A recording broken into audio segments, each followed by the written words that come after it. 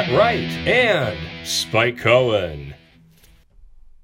Good morning, good afternoon, or good evening, and welcome to the Vanguard. For Do the Right Thing, a Spike Cohen joint, I am Matt Wright, and Wow. together we are traversing the muddied waters of freedom. These are getting increasingly both creative and vague. That's fantastic. Do the Right Thing, a Spike Cohen joint. That's one of my favorites in a while. That's up there. That's possibly top 3. Hey folks, thanks so much for tuning in to the Muddy Waters of Freedom. This, of course, is a Muddy Waters media production. Be sure to like and share and subscribe and comment and reply to other people's comments and retweet people when they will retweet this, and then tweet under people's tweets when they tweet about your retweet, and like that. Like all these things. Get them to like your things. All the algorithm stuff. Subscribe and like all of our various pages and venues, however you are watching or listening to this. And if it's on YouTube, be sure to hit the bell next to the subscribe button. We want your phone to literally explode with notifications every time we go live. Thank you so much. Damn right. Yes. First, sorry, my dogs ran. Sorry to everybody for me running off. The dogs figured out how to use a doorknob, apparently. So I had to go. Oh, that's scary. Out. Yeah. First and foremost, allow me to thank the fantastic and wonderful people at Nakamal at Home for the kava I am drinking today. And allow me to thank the wonderful people at Le Bleu for this delicious... I'm not going to... I get tempted to do it every time with the percentages, but it's just water. It's kosher, made in America, BPA free, just like me. I don't know. I assume I'm BPA free. Bulavanaka. Bulavanaka. That's fair. Sarah actually bought this kava today. Superfan Sarah Andrick, thank you for the kava today. Oh, is she? Yeah. No, don't be rude. Yeah. Is Spike doing No Shave November? I don't do any of the no Novembers. None of them. Any of the various things that you're not supposed to do because it's the month of November. My life is short and I have MS. I don't know how many Novembers I have. I'm not screwing around with this stuff. I do whatever the hell I want. I don't care. Today's Tuesday. I do whatever I want on Tuesday. I don't even necessarily have tacos on Tuesday. I have whatever I want. If I want to have tacos tomorrow, I don't care about having Taco Wednesday. I'm going to have salmon on Thanksgiving. Nothing matters to me. This episode, of course, is brought to you by the Libertarian Party Waffle House Caucus, the fastest growing and second largest caucus in the Libertarian Party. Join the absolute whirlwind wave of a movement by going to our store, going to muddywatersmedia.com and then pressing the store button. Did we fix the store thing yet? No. Oh. If you go to Once Kelsey Lyon fixes it, then just go to muddywatersmedia.com and then just press the store button. You can do that today. And, oh man, this is long. There's that. The Gravy King. Joe Solosky. Joe Solosky is running for Pennsylvania governor. Joe is the key to Pennsylvania success. And if you'd like to help him become the first libertarian governor ever, go to joesolosky.com. That's JOESOLOSKY.com. OSKI.com. He's not Jewish. Jack Casey. Is he Jewish? I don't remember. But he did write these 3 books, which makes him more likely to be Jewish. And he's a libertarian who writes books, which makes him, I think he actually is technically Jewish, legally.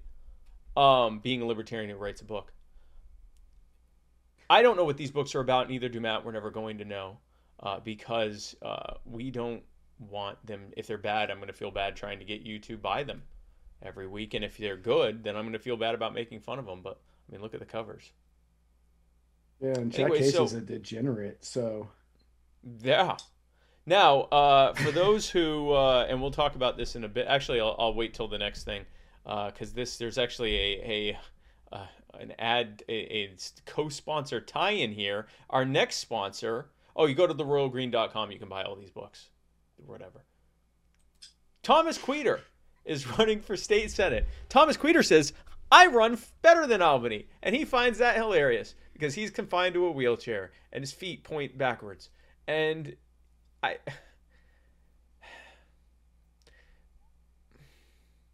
he really enjoys, like, he keeps ramping up what he wants me to say. And I did use ramping up as a pun. As a pun? As a pun, because he has to. Thomas Queter's a great guy. He's definitely the best choice for state senate in the 52nd district of New York. Honestly, anything that he runs for, I would support him, and he's a fantastic guy, and he can run a lot because he has lithium batteries. I made that one up, but we do have a ad tie-in here because if anyone who donates $100 or more to Tom's campaign by going to tomfor52.com, you can contact Tom and let him know which page of which book they want me to read live on my show, My Fellow Americans. And if you don't have a particular page that you want me to read, let Tom know that, and he'll have Jack Casey pick a page for me to read in its entirety. And I'm told that there are dungeon scenes in at least one of these books. So if you want me to squirm on my own, if you enjoy this segment where I squirm talking about Thomas Queter being a lifelong cripple, then imagine me reading a page from a book that I don't know what it's about, and I'm told that there are some very uncomfortable parts of it. You can do that for the low cost and know that you're helping an incredible libertarian candidate by donating $100. And then, yeah. Defy the Power and Stitches and Glitches. Go ahead and ignore that code at the bottom because that's expired. But if you go to defythepower.com and stitchesandglitches.com, you can get some of the best, highest quality tumblers and hybrid tumblers or bongs. And they are incredible, and they come with free customization, which includes LED lights. Like, the amount, their stuff is insane. So go, if you want something to drink out of that will blow your freaking gourd, go to stitchesandglitches.com and defythepower.com and do that today. Matt? So, who put this in the chat? Because I clicked on random links in the chat. Oh, yeah, I saw that. What is that? It is a lawsuit that names the 1953 Trust, Harvey Weinstein, Sean Carter. Sean Carter, is that Sean Carter, Jay-Z Sean Carter, or is that a different Sean Carter? No, because Beyonce Knowles is in it. Yeah, that's true. Beyonce, yeah, apparently. Rock Nation. It says it. Yeah, that's Jay-Z, Sean Carter. Kanye it says West. The defendants Harvey Weinstein, Sean Carter, Jeffrey Epstein. Oh, he's the 1953 Trust. Conspired together and with the other defendants to illegally transact a purchase agreement giving them ownership of Plaintiff 1 while she was a minor child residing in the state of Illinois at approximately age 5 or 6.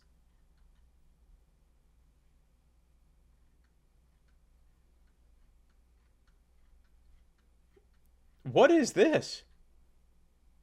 And the person wants $500 million. And this was filed last August. Last August.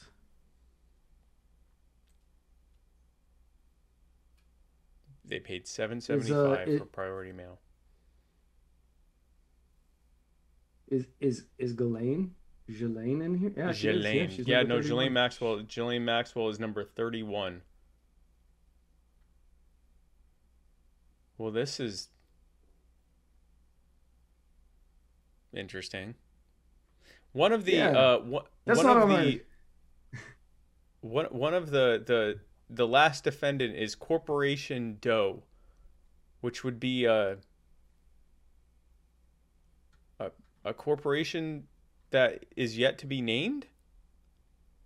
Number 3 on the lawsuit says corporate defendants named or identified as does are accused of aiding and abetting in the facilitation of the unlawful surveillance, stalking, and repeated drugging, abducting, hostage taking, and kidnapping for the criminal intent of sexual assault, abuse, extortion, and exploitation in the same capacity as any person named as defendant and in their capacity as corporations providing support to the criminal enterprises of the defendants 1 through 3 as corporate purveyors, facilitators, conspirators, and including by providing money laundering services to route payments to the parties of this. Some DOE defendants are not revealed at the time of the filing to protect or preserve any criminal investigations occurring that may jeopardize or undermine if the plaintiffs reveal certain DOE defendants' identities. So it's in order to not mess with any other criminal with an ongoing but they're saying there are other people, but they're not publicly naming them because they could end up it could end up messing up a criminal investigation. Right. That's certainly something to find out right as we're going live.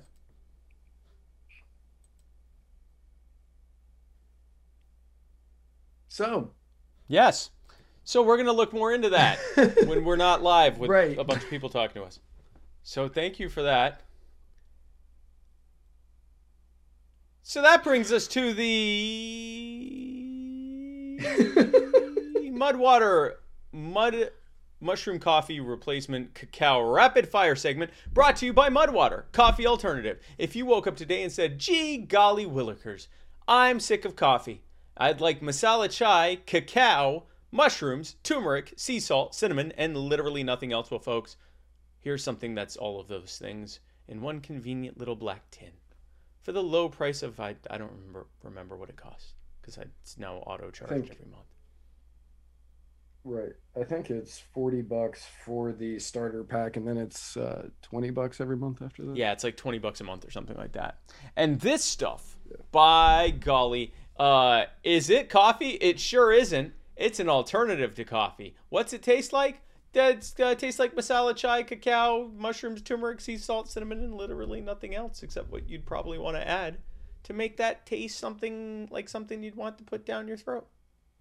So if you go to, it has 1/7 of the caffeine so that it makes you feel good like this. Today, I'm actually not feeling it today. Yeah, I'm not feeling it today. I'm usually, both I'm of all us, like, right? hey, but I'm not. Both of us before the show were sitting here, which is why we were late, because we got into a conversation. We literally just kvetched to each other for like 10 minutes, Yeah, and I was just like, I've been in a bad mood all day. He goes, oh, good, it's not just me. And he goes, maybe we've synced. And I said, yeah, we're man-strating. Yeah, our Mancy's is in sync. Our Mancy's is synced up. Synced up. And we're both man-strating today. We're both man-strating today. So, but yes. Usually, like how you see me when I'm not man-strating, just picture that. But it doesn't leave you with that caffeine crash at the end of the day like this. That's what a caffeine crash looks like. Or how we are. Like how we look right now, yes. Right. Like how we feel today, but not most days, just today. So if you want some of that, go to muddywatersmedia.com/. Actually, you can't do that. You can't do that because we're. You can go to muddywatersofreedom. You can go to. If you go to muddywatersofreedom.com/mud, it will work, but not if you do this because our website is also synced with us in our manstration. That's true. So we're going to start off with something really fun. As you know, the vaccines are effective and safe, you bigot. And we know that because of the all of the data behind the federal government's approval of the Pfizer COVID-19 vaccine. And Matt, they're actually going to be releasing it pretty soon. Can you how long will it be before they release that? So just so everybody knows, when you do a Freedom of Information Act, the average turnaround time is somewhere between 30 and 60 days. This is going to That be a sounds little reasonable. longer. Yeah, yeah. Yeah, a little longer, unfortunately, because you got to take out certain things, personal addresses, names, phone Mm-hmm. numbers, things like that. Yeah, yeah. So the FDA officials say it will take 55 years to release that data. 55 years. Years. So that's 55. 2076.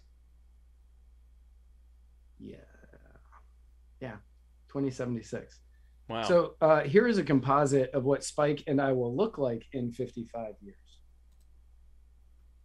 So right around, this is gruesome. I'm that's only like, oh well, yeah, I guess. That's 84. Wait, what does this say? Why did No. Sarah didn't read the Why do I will have a closely. Why do I have a crucifix on my tombstone? That's funny. Why are we buried together? Like, where are where are our wives? That's why Sarah didn't read the will closely because we got Oh, buried together. wow. And so for revenge, Tasha had crosses put on both of our tombstones. She's actually who took this picture. Um, Right. she's fine. She's doing great. I don't want to be dead at 84. That seems unreasonable. I think that You'll be 94.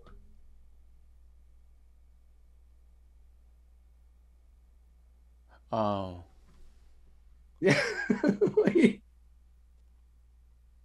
I could be alive at 94. you could be My with Uncle your Kenny's like MS and 100.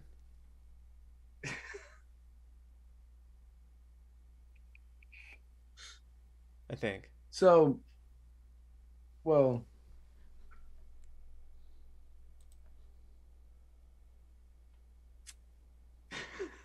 So they're saying that due to the 359,000 pages and the amount of redactions they would have to do, it will take 55 years. 55 years. Now, Dr. Monica Gandhi, not that Gandhi, she's an infectious disease physician, says there are people on the fence about getting vaccinated because they don't feel that the vaccines are safe, and I am quite convinced that this is all going to be very reassuring data. But if you wait and you say it's going to take too long, that creates suspicion. Does it? So Does it? yeah, why? Why? Like, okay, it's 359,000 pages. Okay, great. They submit omnibus bills that are tens of thousands of pages, and they tell Congress that they have seconds to read it before they are, days, minutes, hours, whatever, to read it. But if we want to get, I mean, how much redacting has to be done that couldn't be like auto done where it's like the same thing? Like, yeah, I think they, Right. they should be able to get this inside of even 55 weeks or days. But yeah, And this. Go ahead. personally, what I think as a person who is not vaccinated against COVID, Hmm. going to be very clear, I'm vaccinated against others, not vaccinated against COVID. I shouldn't have to take that vaccine until they release how it got approved. I don't see any reasonable argument against that. If it is safe and effective, then show it to us. Like Then that. release it. Release the Imagine document. imagine a situation in which a terrible catastrophe is happening, and I tell you that I have something that will help you and save you, and you have to do it. I'm gonna make you do it. And I'm never in your lifetime, or at least not until you're very, very, very old, and I might be apparently dead, because apparently I'm not going to live. Fuck me, I don't get to live in my 90s. But that incidentally, yeah, I'm never gonna tell you that I'm not until you're very old, if ever, will you ever know how I can prove that it was safe and the data behind it. Right. So before they started saying this, I was largely pro COVID-19 vaccine, but against the mandates, which I still am. I now can no longer say I'm pro COVID-19 vaccine. That's sketchy as hell. There's something they're not telling us. Now, I will say that a judge in Texas said that they have 108 days, I believe, 108 days to redact what's needed and release it, and they are countersuing to say that they don't. Yeah, people have been making jokes and memes about this. There's a reason they're not doing that. That's longer than it took them to tell us about the Area 51 brouhaha, the landings or the attempted the supposed landings or whatever. That's some no, we're not there. We don't want to tell you something. They're fighting it in court because they don't want to tell you something. Right. And they're hoping that when you bring this up, that social media will knock you down for even suggesting it, and that everyone will call you a bigot over and over again because that's apparently relevant. And I say that I was in the last 5 days I've been called a bigot, I think a dozen times on social media for asking various only a questions. dozen. What's that? Only a dozen. That I know of. And three of them were people that used to call me friend. But anyway, it's a whole other subject. If I'm asking legitimate pointed questions that no one can give an answer to because this stuff is happening, then that's a reason to wonder why that is, not to attack the person that told you that, because it goes against your narrative and your normalcy bias and your deep-seated fear of a disease that isn't going away. And we're going to talk more about that in just a bit. But now on to something much less controversial and unifying, if you will. Kyle Rittenhouse. Matt?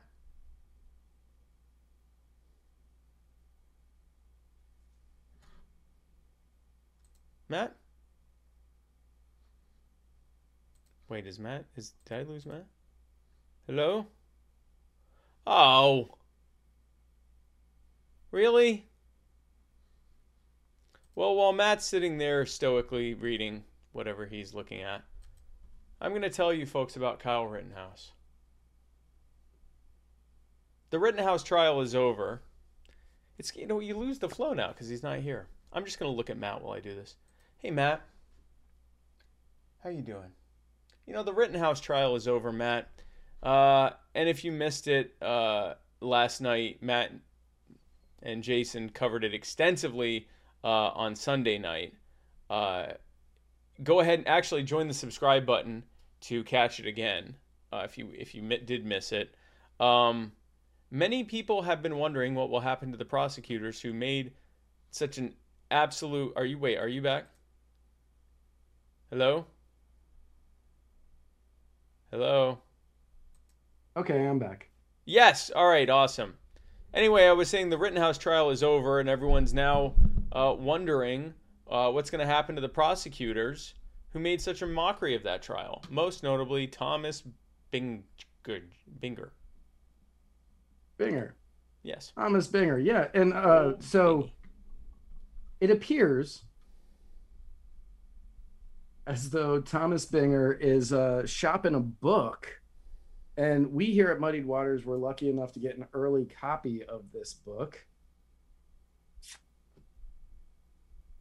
That's good.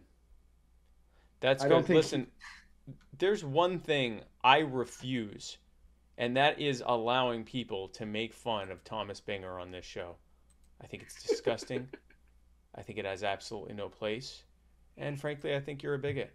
I think there's something wrong with you that would make you want to make fun of not just one, but possibly even other tragedies as well. How dare you?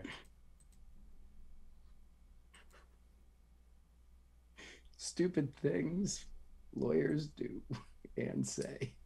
Yes, I like that. Super Thomas during the biggest Binger. trials. So here's During the biggest trials. oh, we're going to talk about this next actually, but Kyle Rittenhouse so far has stacked up an incredible body count. He killed a child rapist, serial child rapist. He killed a violent felon who assaulted him. He killed another or he shot and disarmed it, literally.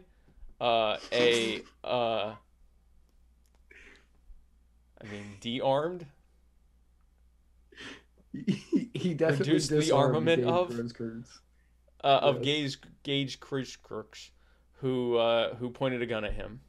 He destroyed the Yes. prosecutorial career of Thomas Binger, who is now reeling because he has to be part of prosecuting Crystal Kaiser, the sex trafficking victim who killed her tormentor. And Is he prosecuting that? That's Kenosha. That's the same prosecution team. So I don't know if he's the lead prosecutor in that, but that's the same team there, bud. And now all of the protesters are like, all right, here's how you're gonna make us not be angry. Let this chick go. And she is a great case too. So you're gonna get to see him. Just everyone's gonna hate. So he's destroyed that poor man's career. I shouldn't say poor man. He's the one that decided. He and actually, I don't think he wasn't the DA, right? No, he was the ADA. Okay, so then this poor man destroyed his career. And now he is destroying the very finely crafted conservative and progressive narrative about him on the show where that often happens, Tucker Carlson.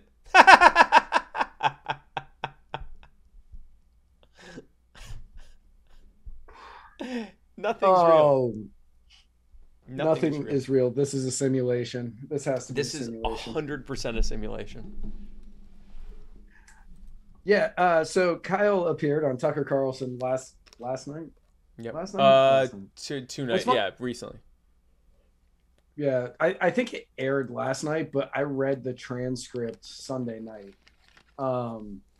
But he appeared on it, and during the interview, he said, "This case has nothing to do with race. It never had anything to do with race. It had the right to. It had to do with the right to self-defense." To which Carlson said, "Right," and stared awkwardly at the camera, and then he said, "I'm not a racist person. I support the BLM movement. I support peacefully demonstrating." And I don't think anybody in the world saw that coming. I don't. I don't.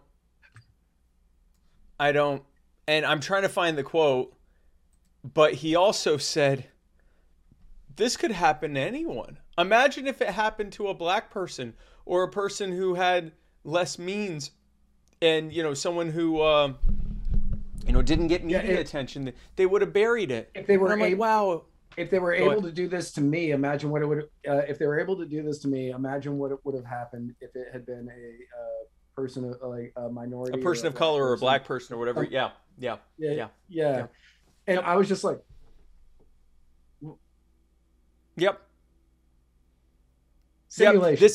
This is for anyone watching this who still has some lingering, like, well, Kyle's still a prick. Everything you've been told about this kid was wrong. I still maintain I don't think it was a good idea for him to go there, which I've said from the beginning. Everything it was a good idea for anybody to go there. Yeah, well, and that's the thing. I don't think it was smart for Gage Kirschkirks to go there, and I don't think it was smart for the serial child rapist to be allowed to go there. Because why wasn't he required to be at home or in prison? Or in whichever. And the Anthony Huber guy, I don't think it was smart for him to go there. The jump kick guy who kicked Kyle, I don't think it was smart for him to be there. What's that? Maurice Friedman. Maurice Friedman. I don't think it was smart for him to be there. Really, I don't think it was smart for anyone who was, burning down minority-owned businesses to be there. His mother didn't take him. Someone that he, I believe, drove himself, or someone else picked him up. The state lines thing is he drove himself. The state lines thing. He's 20 minutes away, and he lifeguards in that county, and his family, his dad's side of the family lives there. That would be like, I live in Myrtle Beach. That would be like me going to Little River, where my dad lives. Like it would. And in fact, actually, I think Little River's further away. And if anyone, he crossed county lines, like, it doesn't care. No one cares. You live close to the border of North Carolina, right? Yeah, it would be like if I had a loved one in like Calabash, and I went up there, roughly the same distance, about 20-ish minutes up there, and went and helped with something. In fact, he actually tried to surrender to police and couldn't because they had shut down. They had stood down and weren't doing anything to anyone for anything, which is why they maced him. They maced him. Although he didn't realize that at the time. He said he didn't realize he had been pepper sprayed or maced or whatever. But so then he had to go back across those state lines that apparently are a big deal to people that say they aren't. He went across the state lines and surrendered to another police department in his state, in the state he resides in. And what was the other one? Illegal gun. It wasn't illegal. Someone under the age of 18 is able to have a rifle or a shotgun. Is able to carry a hunting bill, but it doesn't specify you can have it. In fact, that's why he had it. He actually would have preferred to conceal carry a pistol, but he couldn't because that's illegal. And this kid is one of those thin blue line, back the blue types, and he didn't want to break your stupid laws. So he carried a rifle. So yeah, everything you were told was lies. Yeah, you were told lies. Oh, remember when you were originally told that it was black people he killed? No, they're all white. And all of them. Like violent people. We actually when we showed that video getting demonetized immediately. Mm-hmm. When we CNN and MSNBC and all those guys, they show it and they're still monetized. No problem, we do not get monetized.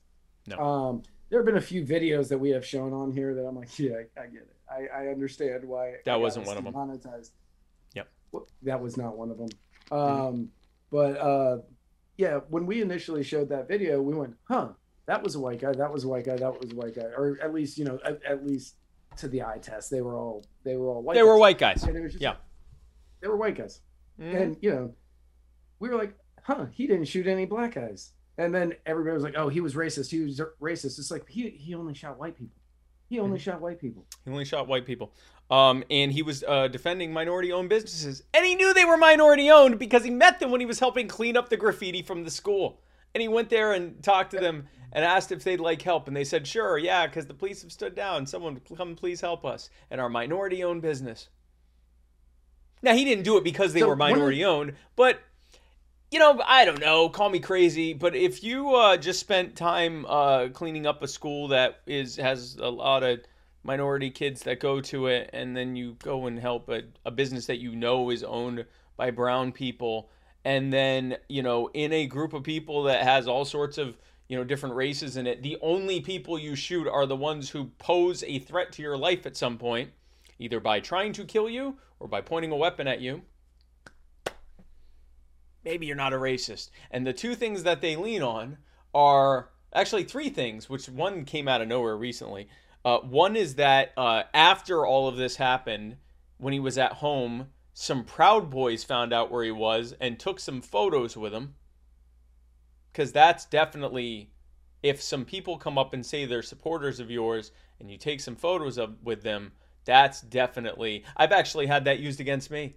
I had some people that turned out, and I haven't even vetted it, that they were bad people. And they came to my event wearing a Jorgensen Cohen shirt, and I took a photo with them, and I think I had a thumbs up, because, again, it's just a support. And I'm told, oh, yeah, look, that person's actually a member of the such and such. And I'm like, well, they took a picture with a Jew who was just talking about open borders. So I'm not sure what to tell you. But anyway, so that was one reason that doesn't prove anything. The other thing was that there was the one that was the most, I would say, damning or troubling was, he did a video where he was like, yeah, I want to shoot some looters or something like that.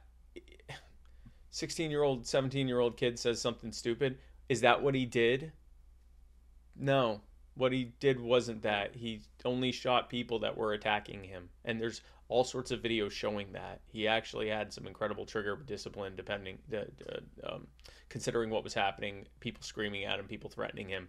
He showed some amazing trigger discipline there. Way more than any of the police that enforce all your laws that you love so much. And your mandates and orders. So real quick, like we've all heard the lies. You know, he went across state lines with a gun, which he didn't. His mom drove him across state lines with a gun. No, she didn't. No, he didn't. He had no reason to be in Kenosha. Yes, he did. Everybody he shot was black. One of the ones that I've been hearing recently, I've been hearing this one a lot. He was just looking for trouble, or he was just looking for a fight. Yep. That's been like that's the most recent thing, the most recent argument that it's their fallback. Yeah. Right. It's right. And I don't think he was just looking for a fight. No. Because there's video of him earlier in the night where he did get pepper sprayed, and he was like saying, "We're just here to protect this business. We're here to use lethal force if necessary, but if they're going to come at us with non-lethal, then I'm not going to use lethal against them." And if somebody was looking for a fight or looking for trouble and wanted to actually use the gun, he would have shot the person that sprayed him in the face with pepper spray while he was guarding one of the numerous car sources that make up 90% of Kenosha's economy. Yeah. It's a car sourced. It actually is. Yeah, that's like that's their main export is cars from Car Source. Yeah. No, I don't know. No, it's so the big thing like they've been leading on is that there's a video that was shown across the street from a CVS pharmacy. Hooded people were seen rushing out and clutching items. You know, people had been watching these looters destroying their towns and robbing people left and right. And a voice that sounds like Rittenhouse's. So they don't even know for certain that it was him saying it, but let's say he said it. It says, "Bro, I wish I had my effing AR. I'd start shooting rounds at them."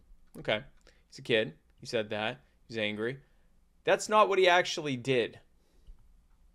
So if you make a video saying all that edgy shit that you like to say and joking and so forth, and then 2, 3, however many weeks later, you end up defending yourself against someone, legitimately defending yourself against someone. Would you want the fact that you said something, allegedly, again, we don't know if it was him, but said something weeks prior, have anything to do with it? The only way that it would come into play is if they could have argued that the people there who were going after Kyle had a reason to know that he had said that, which of course they didn't. This is like something they found on someone's phone. Yeah. Oh, and then a recent one is, look at this video of him beating up a girl that apparently was bullying his sister or something like that. Oh, better put him in prison for the rest of his life for murder, even though there's video that he was defending himself. As soon as they started going to all that stuff, it told me that they didn't have a case. They were emotionally invested in this kid suffering because they had been told to hate him by the corporate media that divide you against anyone you might have a common cause with, because they don't want you to talk about the giant swindle that they're doing to you every single day. Like, for example, robbing you to pay for the enforcement of making you take something that you might not want to take that's so safe that they won't show you the proof of that for your entire life.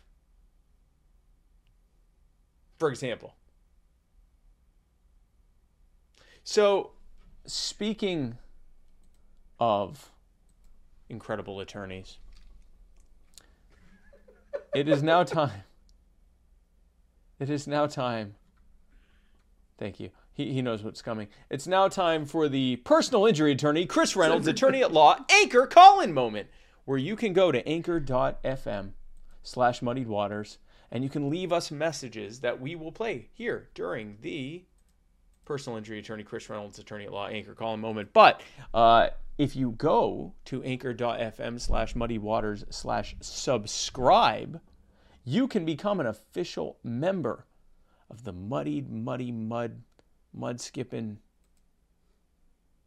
You can become a subscriber to Muddy Waters Media.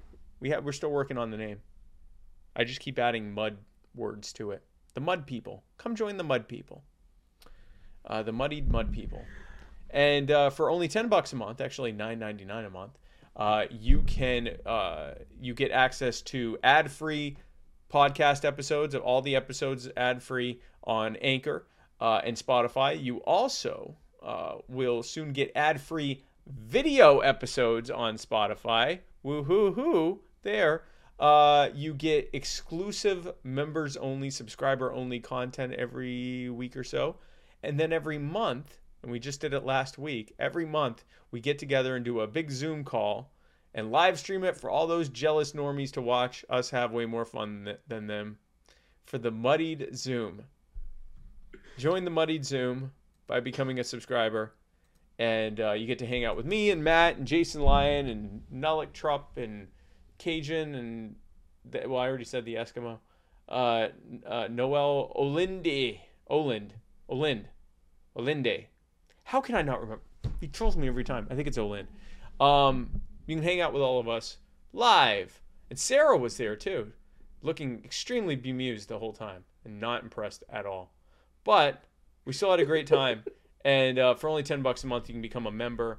Pull it up. Here is our first. Oh wait! Before you do that, I forgot. I have to find it. From Mudsketeer himself, Tom Kaler. He sent us an email. Oh, okay, cool. I remember being promised free breadsticks for everyone if we got the most electrifying libertarian presidential candidate since Bob Barr and Spike elected. Mm-hmm. That is what spurred my suspicion when I saw a Domino's ad for $50 million in surprise freeze. There are some other very large franchises offering similar deals. Do you think that these are resulting from conditional government bailouts, or am I crazy bread?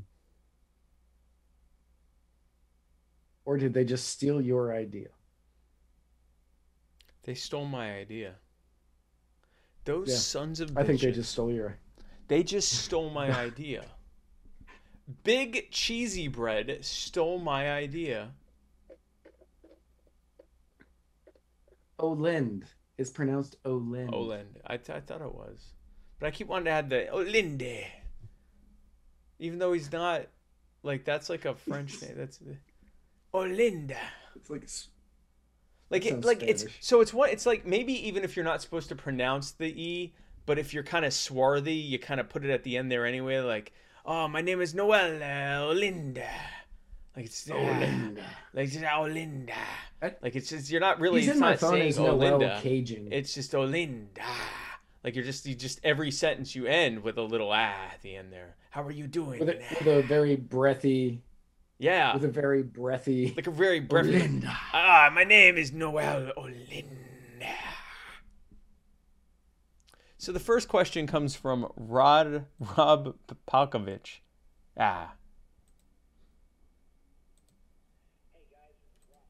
Oh, hold on. This damn thing, son of a bitch. What is happening? See if that fixes it. Sort of on the Iron Range. There we go. All right, let's do that over again. Hey guys, this is Rob Polkovich up in northern Minnesota on the Iron Range. Just had a few questions about what you think about the mining situation going on here, as far as Biden signing that bill to block any kind of mining projects and federal land and stuff in the BWCA and whatnot. And it's just to tell you guys, happy Thanksgiving. Thank you. Well, Rob, first of all, thank you. Happy Thanksgiving to you. Yes. Yeah, happy Thanksgiving. Yes.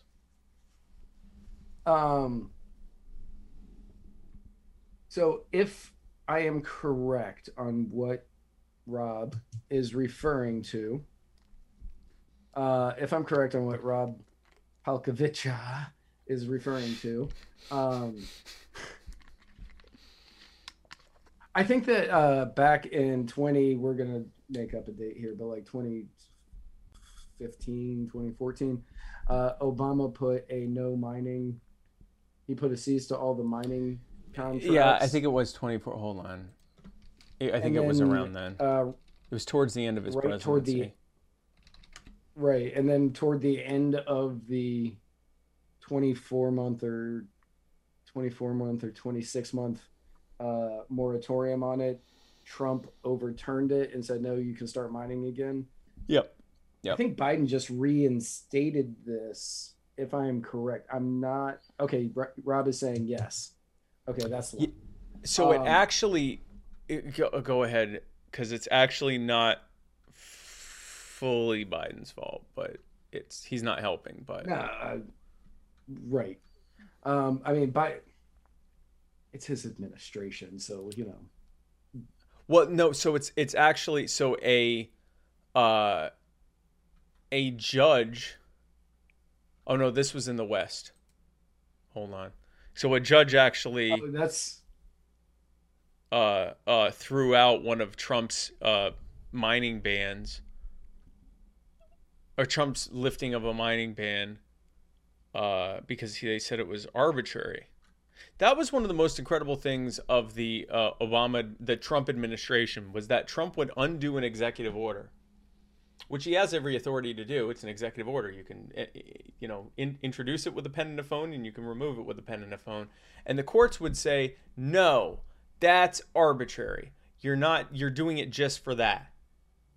And it was like, yeah, because it's an executive order. That was a very interesting thing, which the libertarian answer would be like, okay, all of them get repealed then. Start from scratch. No executive order. Because they're all arbitrary. Yeah, because they're all... I don't want to be arbitrary about it. I'm just going to end them all. So, right. Yes, yeah, I think this is Trump. This is Obama. Trump or Biden. Trump lifted the ban, and then Biden decided to reintroduce it. Yeah, and yeah. If I remember correctly, I think it's copper that they're mining up in that. Okay. Yeah. So if he actually wanted to make a jump forward, technologically, economically, this would not be something he would be doing. Getting copper, having access to copper is massively important in today's digital and technological age. And by appeasing the progressives who are like, this is bad for the environment, and I'm not here to speak on whether or not it is or isn't, because I don't know. But to say that, we need to stop this shows that you are putting the progressives' opinions on whether or not mining is bad for the environment over the good that copper can do. Copper nickel. Thank you, Rob. I didn't like it when they ceased oil drilling contracts, and now they've released 50 million barrels, which will last us a day. It's just so it's our average daily usage is around of oil is around. The average is 19 million barrels a day, but it actually, I believe, goes up during this time. So it's probably, but let's just round it up to 20 because it was like 19.8. So let's say 20. So it's 2.5 days. And of course, they don't release it all at once. They're going to slowly release it over time. It will be a drop in the bucket. You won't even notice it. And more importantly, by signaling that that's all he's going to do, he let the markets know, I'm not going to address the problems with supply. I'm not going to address the inflationary spending that's driving up the cost of everything. I'm not going to get rid of or even suspend the federal gas tax, nor am I going to encourage states to do so. I'm just going to let it go and a little bit of oil in there and hope that and pretend that does something to appease my base. And the markets have responded by oil prices shooting through the roof again. And okay, so a quick update. As Rob said that it was Copper Nickel where Rob is. Amos Joseph, who is in Minnesota's Iron Range, they mine taconite. Taconite. That's what I'm going with. Taconite, Okay. which refines into steel, and that's another thing that is on the mining ban up in that area. Yeah. No, this Um, is this is what our stuff is made out of. right. Yes. It is every president, everybody that runs for president talks about bringing jobs back to the country, talks about not outsourcing. We're going to make the American economy, if it's Trump, great again. If it's Biden, he's going to build it back better. Which is That's literally the completely exact same different, thing. completely different sentence. Um, but when they do these bans, when they do ban on oil drilling, or when they do bans on fracking or natural gas production, or they do bans on these mining, they are literally outsourcing it to other countries to do in order for us to get.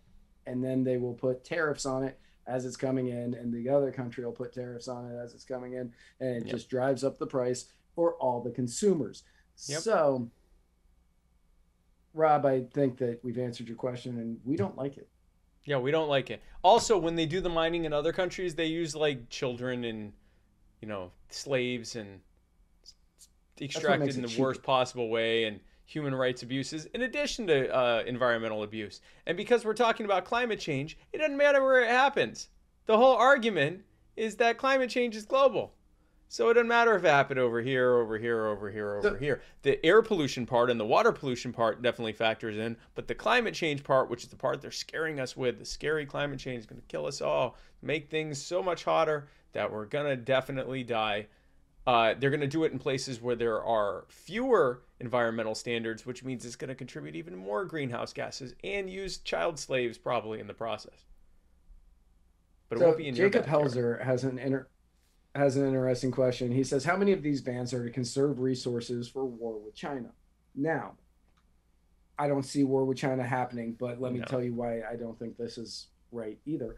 Yeah. Um, if you do these things in order to conserve resources in case we get into war with China, then you will have to go and do it whenever war starts, which will take time.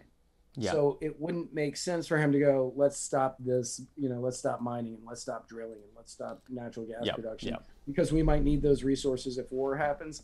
No, Yep. because it will take so much time to get it out and to Years. refine it and to Yep. do all the stuff. You wouldn't have time. So And you that need a workforce wouldn't. that's trained to do it. We just saw this with everyone's like, why is the labor shortage happening? Because you literally furloughed a bunch of people. Now imagine if you just completely destroyed that industry and then one day you went, oh, we need it. We're going to war with China. You now have to create the industry. You have to like literally create not just the facilities, but the people who can build them, the people who can maintain them, the people who can extract from them, the people who can distill it, the people who can distribute it. Every step of that, you're having to basically create an entire industry from almost nothing, not to mention all the supply chain problems we already have. So, no, by doing this, you actually set back war readiness with China for a decade or more. But also, Decade, we're not right? going to a conventional war with China. We're in a increasingly lukewarm Cold War with China because the Cold War never ended. It just shifted to China instead of Russia. And you're also you're in a trade war, which we shouldn't be. That's stupid. It hurts. Um, the wealthiest country always gets hurt by the trade war worse. You get into a what else? You get into a we're in a technological war. There's a war over like cultural media stuff and things like that. What Disney is allowed to say, what the NBA is allowed to say, like that kind of stuff. If we were going to get into an actual hot kinetic war, it's going to be nuclear. It's not going to be, oh, the Chinese invaded today. Why would they invade? We'd kill them. Like a million Chinese people are going to cross the Pacific work their way through the military, through the Navy and Air Force, and then come here and deal with tens of millions of gun owners who actually would fight against them, because they're not going to do it against the police or military here. But what an actual people they would fight against? No, we're not going to war with China. We're either going into a hot nuke war that lasts a matter of hours, or we're just going to do this Cold War stuff forever. That's what's going to happen. Oh, while we're trading trillions of dollars with each other. So that's the kind of war we're going to be in with China. And Rob, to answer your last question, have whoever is planning your convention get in touch with Brian Lambrecht. And yes. Depending on when your convention is, we would be happy to come. Is that the Minnesota convention? I'm assuming. I believe that we're already in talks on that. So, but he can certainly reach out. Next question is from T. Marie. Good evening and happy Thanksgiving and holidays to all of the Muddied Buddies, Muddied Water Media fans. This is T. Marie Liberty. I do have a question. Mr. Wright, I'm sorry, Mr. Cran Thief, Uncle Cran Thief, if that's what we're going to call you. I think I'm supposed to be leaving a message for some reason, and I can't remember why. But thank you for bringing Muddied Waters Media into my life and into my family's life. I hope you guys enjoy your Jewish Thanksgiving. I don't know if Jewish people do it differently. But thank you, Spike, as well, and Tasha, and thank you, everybody from the Muddied Waters Media family, and happy Thanksgiving. Jewish. So yes, our Jewish Thanksgiving tradition is I'm going to hang out with some friends of ours, and they're going to have turkey and pernil because they're Puerto Rican, and whatever, I guess mofongo. I don't know. I think they're doing stuffing, but it's going to be definitely a Caribbean Latino flavored Thanksgiving, and I'm bringing salmon because I'm Jewish and on a restrictive diet. That's what we do. Matt, what's your Jewish Thanksgiving going to be like? So my Jewish Thanksgiving is we're going to Georgia to see superfan Sarah Anderegg's family up there. Oh, and cool. I think it's going to be pretty traditional, but since it's going to be a Jewish Thanksgiving, I think there's more guilt. That's everything. Right. We don't wait for the holidays to be guilty. Right. It's a traditional Thanksgiving with the same amount of guilt that the Jewish people seem to live with every day. It's a traditional day as a Jew. I got a letter in the mail. I was on Eric Brakey, the senator from Maine. He has a show. He's now the something director for YAL, Young Americans for Liberty, and I was his one of his first guests on his show. What's that? Eric Brakey? Eric Brakey, yeah. And so I was on his show, and he sent me a handwritten letter thanking me for being on his show.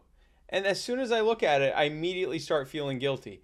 I should have sent him something. I never send thank you letters to my guests. This thing's been in here since November 3rd. I'm not checking my mail enough. I literally I'm like, everything I'm doing, I should feel good. This man, what a great, cool, show of goodwill. This guy was so happy to have me on his show that he writes me a letter. What a class act. And I'm melting. I am a piece of garbage. Everything I'm doing is wrong. Everyone hates me. I now have to write 50 some odd, 100. How many guests have I had? 100 and some odd guests on my show. I got to write them all letters now. Now all the guests moving forward. Do I even want to do this show anymore? I'm already not even having time to check my mail.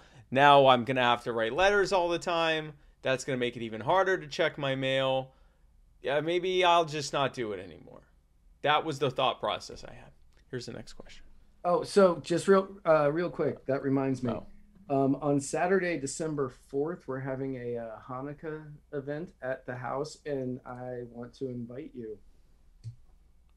Okay, December 4th? There's going to be a lot. Yeah, there's going to be a latke bar, and we're going to have sufganiyot and matzo ball soup and brisket, but I'll throw some salmon in the oven for you. I was going to say I can almost guarantee you I can't have the matzo ball soup. There is a gluten-free way to make it, but why bother? If you Well, don't why have would to you? do that. Well, yeah, why would you? But latkes. Latkes. It's going to be a latke bar. A latke bar. Just different types of latke. Right. Well, with multiple toppings for I you can't to do choose this. from. I need to take this call from James Ray. Hey there, Spike and guy on left. This is James M. Ray calling in for Chris Reynolds, attorney at law, anchor call-in moment. I'm calling to request a team effort that would be really great. I call it Free Ross Thanksgiving. Just for those 4 days from the 24th to the 28th, I want everybody on Twitter that knows me, if they're willing, if they're not, so what, to change their middle name to #FreeRoss, just for those 4 days. And I'm hoping that it makes the president yield on this issue and pardon Ross and let him out by Christmas to be with Lynn and all of us. That's what I want. Thank you very much. Have a great day.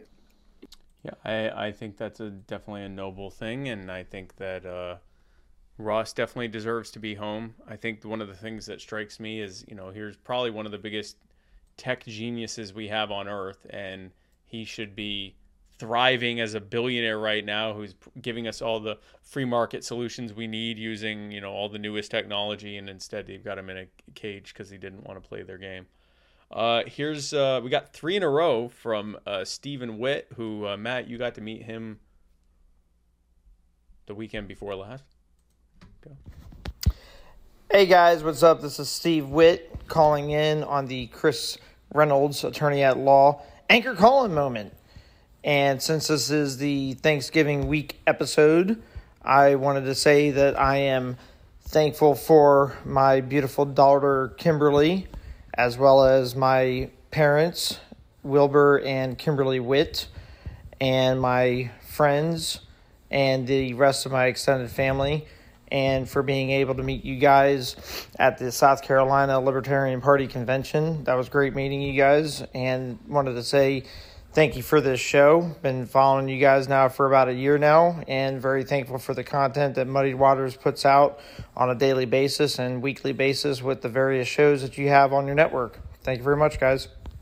Absolutely, man. Thank you for being a part of it. Thank you.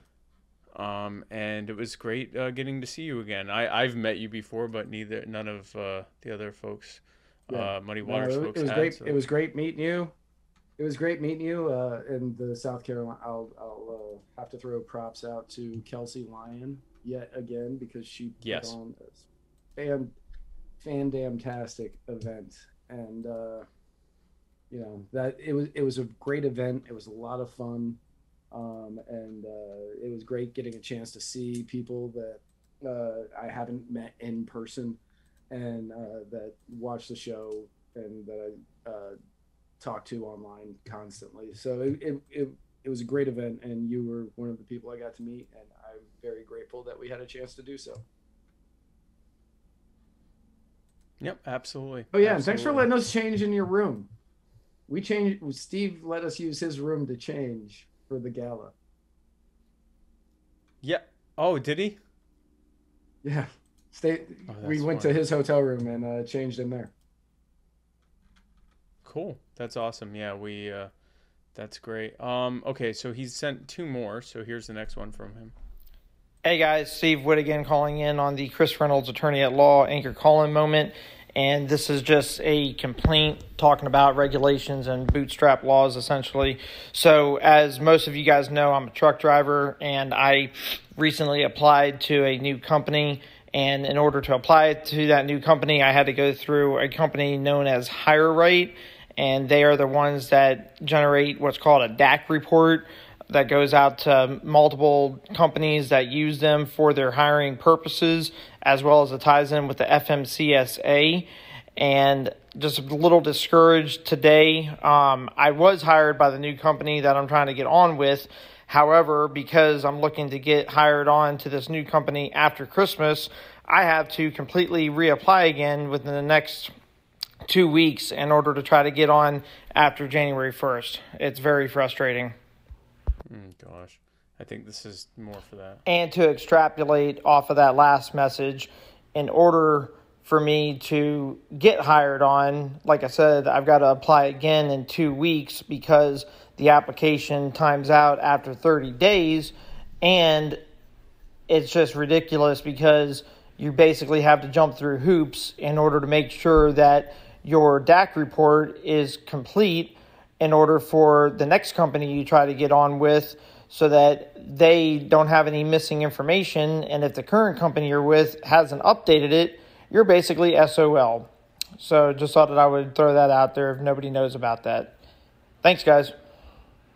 Well, I'm sorry you're having to go through that, but I'm glad you were able to share it with people. This is what having to comply with a bunch of ever-changing, ever-increasing state and federal DOT diktat looks like. It looks like someone who's just trying to work, moving stuff around that we all need, being treated like some kind of, criminal who's trying to get over on the government.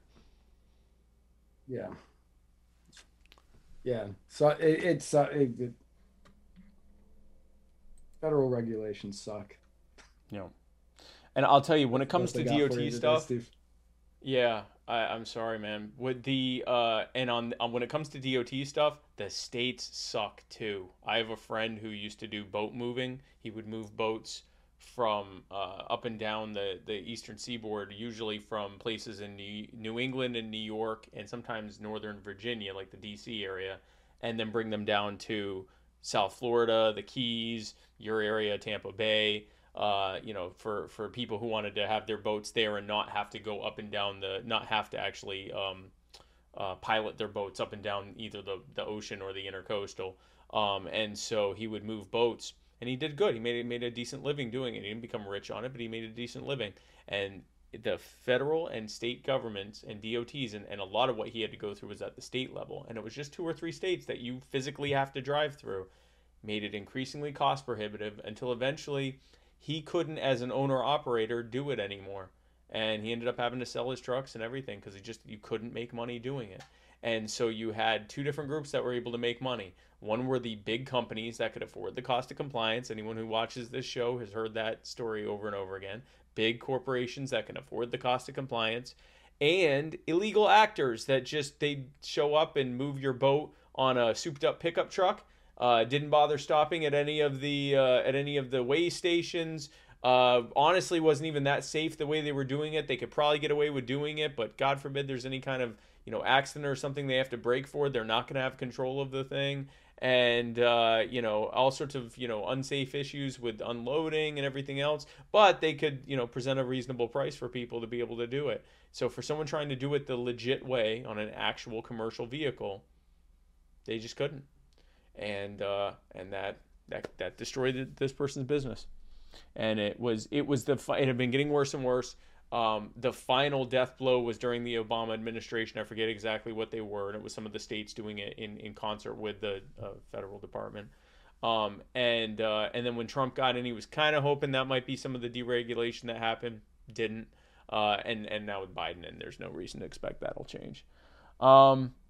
So I want to say this is we're kind of ending on good news, right? Ish? See, man? Yeah, I mean, it kind of depends. A lot of this is still up in the air on what will end up happening. Like these laws have been passed, but as we all know, back in, we'll say October, back in October, was that October that Biden, or was that September? We all know about Biden, the vaccine, man. Oh, no, that was September. Yeah, that was September. Was it? Okay, September. Like September 8th-ish.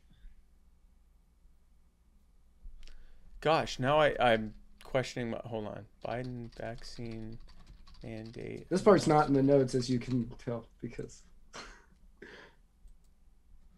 I was thinking it was like October 8th, but then I was like, wait, that doesn't seem right.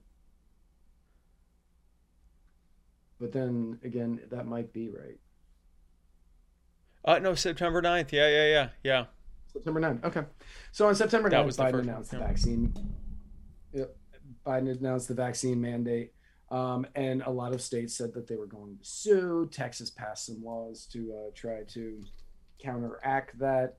And we know that the Fifth Circuit recently put a stay on it.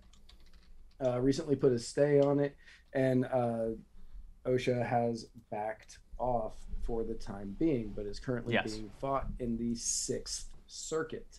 And that covers like Tennessee. I think that's in Ohio. And I believe, if I remember correctly, 20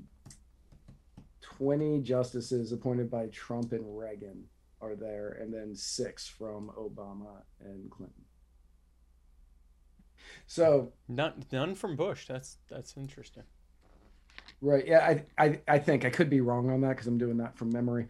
And I was reading that just like in passing the other day.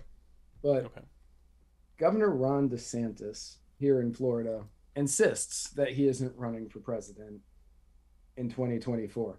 But instead, he's just working on the rights of Floridians so he can win re-election in 22. Yeah. And it seems like he's lying. I actually tend to believe him. I think he's planning 28, but I think he's planning to run 28. I honestly do, but it seems like he's lying with a lot of the stuff he does. I think he's lying. I think he's setting himself up for 24 or 28. I also think what is interesting is that he could end up, if Trump goes in, Trump might push him for his VP, which inside of the Republican Party, very rarely do failed VP candidates end up running for president successfully, meaning failed as in like they didn't win the election. They usually don't then go on to be able to win the primary to get nominated, historically anyway. And similar for the Democrats as well. So he might be staying out of it and just building up his credentials in Florida until he can run in 28. Right. That's kind of what I think. He thinks Trump is going to run in 24 and he doesn't want to run against Trump. And if he's tapped for VP, I think that he will say, no, I want to stay as governor just so he can run in 28. That bullet. Yeah. Right. But on Thursday last week, he pulled the most epic troll job of any governor possibly ever when he held a press conference and signed new legislation in Brandon, Florida, which is like 20 minutes that. That's funny. But he signed some bills in Brandon, Florida, that were passed in the special session of the Florida legislature aimed particularly at vaccine mandates. Now, he didn't outright ban vaccine mandates, which a lot of people are saying he banned vaccine mandates. He didn't. Much like the vaccine mandate that Biden passed isn't a vaccine mandate, because he is saying you have the option. You can choose to get tested every week. And if you get tested every week, you have to wear a mask. You have to wear a mask while indoors at all times. And after a certain time period, you may have to get tested twice a week. And the employer doesn't have to pay for it. He did the same thing. He said you can have a vaccine mandate, but you must give workers the option of opting out of the vaccine mandate under these reasons. One, medical. And it says an employer must allow an employee to opt out for medical reasons, including for pregnancy or anticipated pregnancy.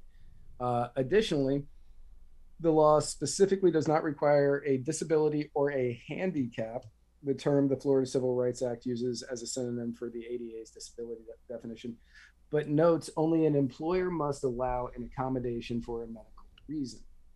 To claim an exemption based on medical reason, the employee must present to the employer an exemption statement dated and signed by a doctor, physician assistant, or advanced practice registered nurse certifying in their professional opinion that COVID-19 vaccine may not be good for the person, which that wasn't in the OSHA mandate.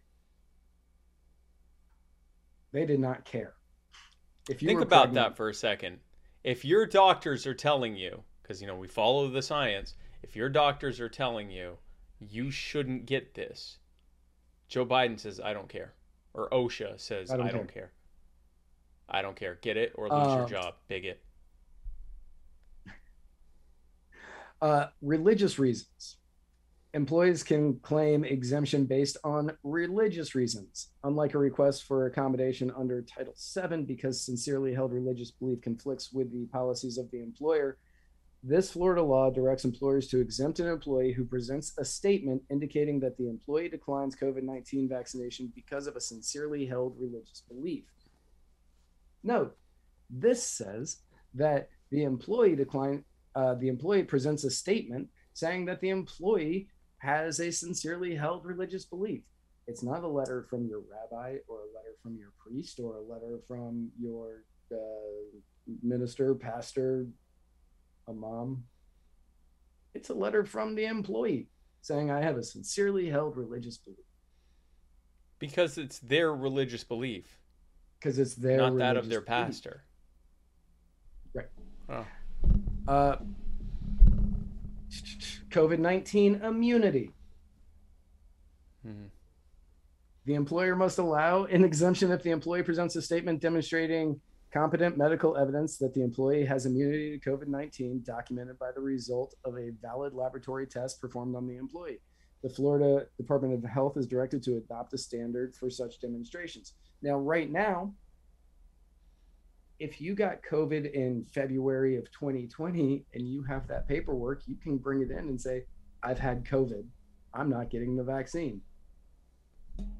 That could change after the Florida Department of Health they might require but you know what? It's going to be tough, man, because as most immunologists who aren't compromised can tell you, is that once your antibodies are gone for something, that doesn't mean you're not immune anymore. You now have a passive resistance to it sometimes.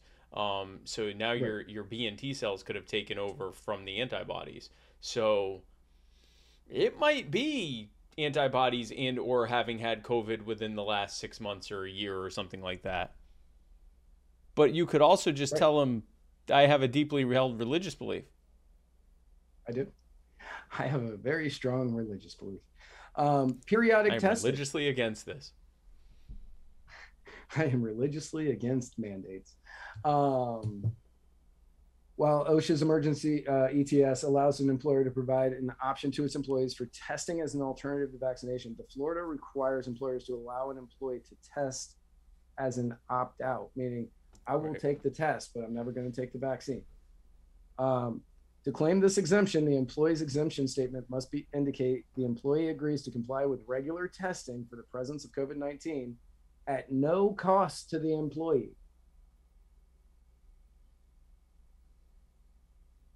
So the employer has to shoulder all of the testing costs.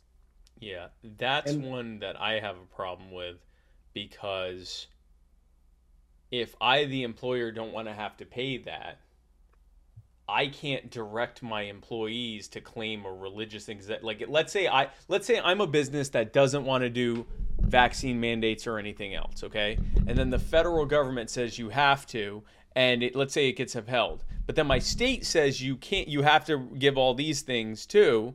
And while they're duking it out, I'm making sure to comply so I don't lose my business, because while they figure it out, I can still lose everything. And so now they're telling me, yeah, well, screw you, you got to pay $150 a week per employee to take these tests, or even $50 a week per employee. It adds up quickly. And if I try to tell employees, hey, listen, just send me a letter saying that you have a religious reason, I could get in trouble with the Department of Health if that comes out. If an employee gets upset that I said that, now I get in trouble because I was trying to save money and actually be able to afford to continue doing business. That part I don't like. If you're, I would much rather this say something along the lines of, well, here's the thing. Is this at the cost of the employer or of the state? Because if the state is mandating that I have to require this, okay, fine, you pay for it then. But if they're mandating that I have to pay for it, that I have a problem with. Right, and I don't know. It doesn't say I it don't just know says the at no answer to cost to that. the employee. Yeah. At no cost to the employee. Which that was one of the things when the Biden mandate was coming through. I was like, okay, so if I get tested every week, do I have to wear a mask? And they were like, yeah, you're gonna have to wear a mask still. And I was like, but I'm gonna come in showing you a negative result. Why do I have to wear a mask? He said, well, somebody else can give it to you. And I'm like, then why don't they have to wear a mask? Then why don't they have to wear a mask? And then doesn't that disprove the whole need for the vaccine, you bunch of bigots? I'm going to call them bigots now. Although I was recently told, I forget who said it, but if someone calls you a bigot, just call them a pedophile. Like, just throw it back at them. Anyway, and, you know, you throw enough stones, you might hit some hollering dogs occasionally. But anyway, if, especially in certain circles. Anyway, but enough about that. Oh gosh, where are we on this? Oh yeah, so honestly, if Joe Biden had said we're going to require all businesses to test their employees, once a week or twice a month or something like that, I would have still been against it. But I would have at least been able to say, I get what they're trying to do. Like, they want to make sure that, that people don't have COVID. Like, because that's what the test does. It says if you have COVID or not. And they go, well, no, because those tests, it's like a 10, 15% rate of false negatives. That's lower than the rate of people who are vaccinated can still get and spread COVID and get seriously ill. Why are we doing this? This is stupid. It makes no sense. It's so and stupid. It's, well, vaccines are so important that if you get your vaccine, then you don't have to wear a mask. But Matt, you're not vaccinated, so you have to wear a mask because someone who has COVID could give you COVID, or someone who's vaccinated could give you COVID. So then why don't they have to wear a mask? If it's about protecting others, it's not. It's about rewarding compliance and possibly even more importantly, you'll notice the shift. They're talking less and less about the disease because fear of the disease is baked into the cake at this point with some people. They're convinced that, 40, 50% of the people that get this are going to drop dead. They have these ridiculous thoughts in their head of what this thing is because they don't go outside unless they absolutely have to. So they're not seeing what the world's actually like. And an increasing number of people are looking at the disease and going, this is a few times more deadly than the flu and it seems serious, but why are we having to do all this? So what they're doing now is they're stigmatizing the people. They want you to be more scared of people that aren't vaccinated than you are against the virus. And I've literally heard people say that. I'm more scared of the unvaccinated than I am of COVID because COVID's just one disease. These people can be plague rats for every disease. They're already conditioning you to hate people for making medical choices that don't affect you because you can still get it and spread it. Yep. Use of employer-provided PPE. That's one of the requirements. If it is, if you decide that you don't want to take the vaccine, you can say, I don't want to take the vaccine, and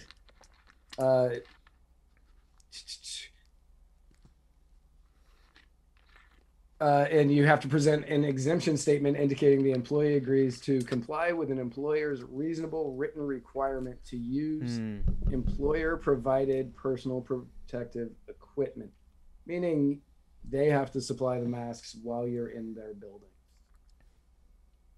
Most of them are anyway, honestly. Like, I went to a doctor's appointment recently, and I forgot my mask because I so rarely wear it. And they were like, oh, no problem, they're over there. Like, masks, especially now that they've kind of ramped up production, like, that's far less of a burden. And again, I don't think that government should be able to mandate any of this stuff, but in terms of actual, like, damage and burden, this is relatively low, like, on the scale of things. Yep. What I want to point out is that there are people on the left who don't like DeSantis and think that, they call him Death Santis and all that. They are saying that this violates the First Amendment but the OSHA mandate was fine. Statists don't give a damn about the First Amendment or any other amendment. They throw out the Constitution whenever it conveniences them. And this includes Republican. I'm not just saying the left is all statists. We see this all the time. That's unconstitutional. You don't give a shit about the Constitution. Right. That, in all fairness, I didn't look too hard. The tweets I saw wwere from the left. Yes. Oh, I'm sure for something like this, absolutely. Yeah. This violates my civil rights. Oh, you mean like the fact that in Northern Territory of Australia, where most of the Aboriginal and Torres Island Strait indigenous peoples live, because they have a slightly lower rate of vaccination. So like for most other Australians, it's near 90%, and for their population, it's like 70%. By government mandate, Aboriginal people are not allowed in public spaces. Systemic racism is the concept of laws and regulations that are baked into governments and societies and companies, organizations, that even if unintentionally, so wildly disproportionately harm someone based on their race, for example, or their ethnicity, that it has a racist effect even if that wasn't the intention. That is literally what these are. So all the people who were screaming last year about systemic racism suddenly don't care about systemic racism. You know why you haven't heard about Black Lives Matter recently, except in the past? Because they're currently protesting vaccine mandates. Did you know that? Did you know that almost all of their prior to the Kyle Rittenhouse decision, did you know that most of the still active on the streets BLM organizations were primarily protesting against vaccine mandates and passports? No, because the media didn't tell you that, because they're not a useful bludgeon against you anymore. Because now they can't tell you, oh, I can't believe you believe that, you bigot. Did you know that black people disagree with you? Because now they agree with you. So this also it prevents any school official, school board member, or elected official from imposing either a vaccine or mask requirement on any students for school attendance or extracurricular activities, although it does say a parent at the parent's sole discretion may allow his or her child to wear a mask or shield. That makes sense. There are people that incorrectly compare this to mandates on private companies. Schools that receive government funding, public schools, charter schools, and so forth, absolutely have no business mandating this stuff for your kids. If they are public, that's supposed to mean they're open to the public they're supposed to serve. They cannot impose these kinds of things. And if they do, then they shouldn't be receiving taxpayer money. If they want as a private organization to set these standards, fine. No taxpayer money for you. Demonstrate value to your clients or get nothing. Yep. Toward the end of the bill, it states that the governor's office is going to be developing a proposal for a state plan to assert jurisdiction over occupational safety and the health issues for government and private employees. This means that Florida just passed a bill to leave OSHA if their plan is approved. Can you guess who has to approve that plan? Oh. Yeah. According to federal websites like OSHA.gov, in order to leave OSHA, OSHA has to approve your state OSHA plan, and it has to be at least on par with the federal OSHA. So where's the benefit? In order to get the state OSHA approved, like, so the places that you have to just say that you're going to do what they would do. Cal OSHA is separate from OSHA, but that's because they wanted to put in so many other restrictions. Right. That OSHA was like, we're not going to put those in federally. But you have to have it at least on par with what federal OSHA is doing. So if they wanted to start FLOSHA, which I'm assuming that's what they're going to call it, FLOSHA. FLOSHA. FLOSHA. FLOSHA. Flo I like Rida is that. going to be in the video. That's like Promoting we're oh wow, and you can do your first rap album. Rap album by Matt We're Right. I'll do a giraffe. I'll do a giraffe cameo. Right, you'll do a giraffe cameo on my We're Rap album. Whap. This is on par. Like if you were a member of the mob and you said, "Hey, I'm gonna leave and start my own mob," and then the original mob was like, "Okay, we have to approve your new mob bylaws, and you can only hire mobsters that we would approve of you hiring, and you have to be just as mob-like as we are." Yes, but you can run the day-to-day operations, right? Right. You can run the day-to-day operations. Oh, and like there's like so many like OSHA will come in like twice a year to make sure that you are doing everything up to OSHA's standard. So where is the benefit of leaving OSHA? My fear is that that Florida does this, and then eventually,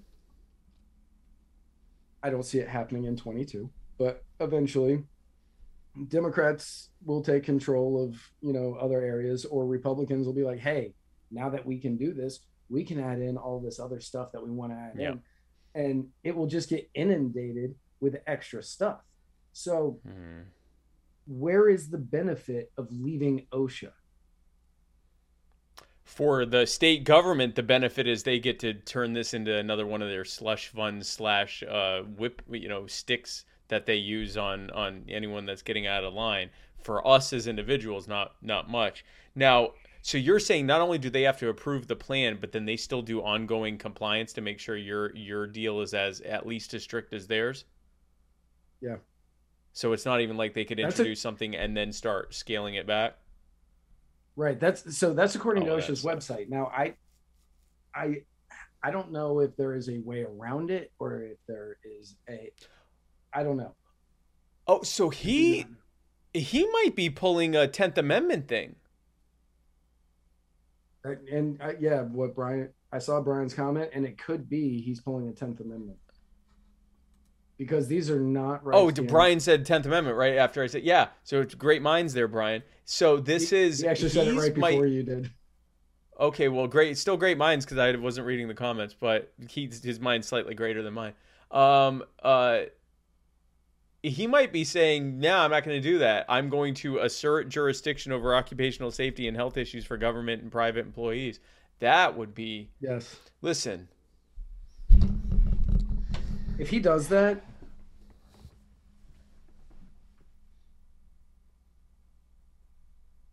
I'm going to let you say your thing first. I'm not finishing that sentence because I don't know if it's true. I'm not going to say I would vote for the guy, but I might help on a campaign.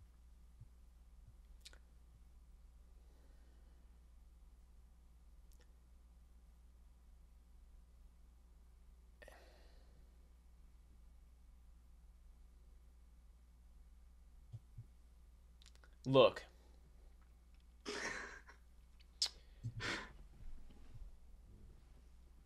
I believe that the Republican and Democratic parties are basically two wings of the same plane crash by and large, and that the organizations as a whole exist to give this endless dangling, if you maybe one more election and this time we'll do what we say, and to play bad cop against the other side, so everyone's always voting for the lesser evil, and the constant fear routine, and this election's far too important to throw my vote away and all that nonsense.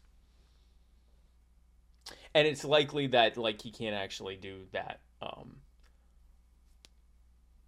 But if he is actually, if this isn't all just signaling, oh, I'm going to sign this thing in Brandon and all that stuff, if he's actually going to try to buck up against the Leviathan federal state and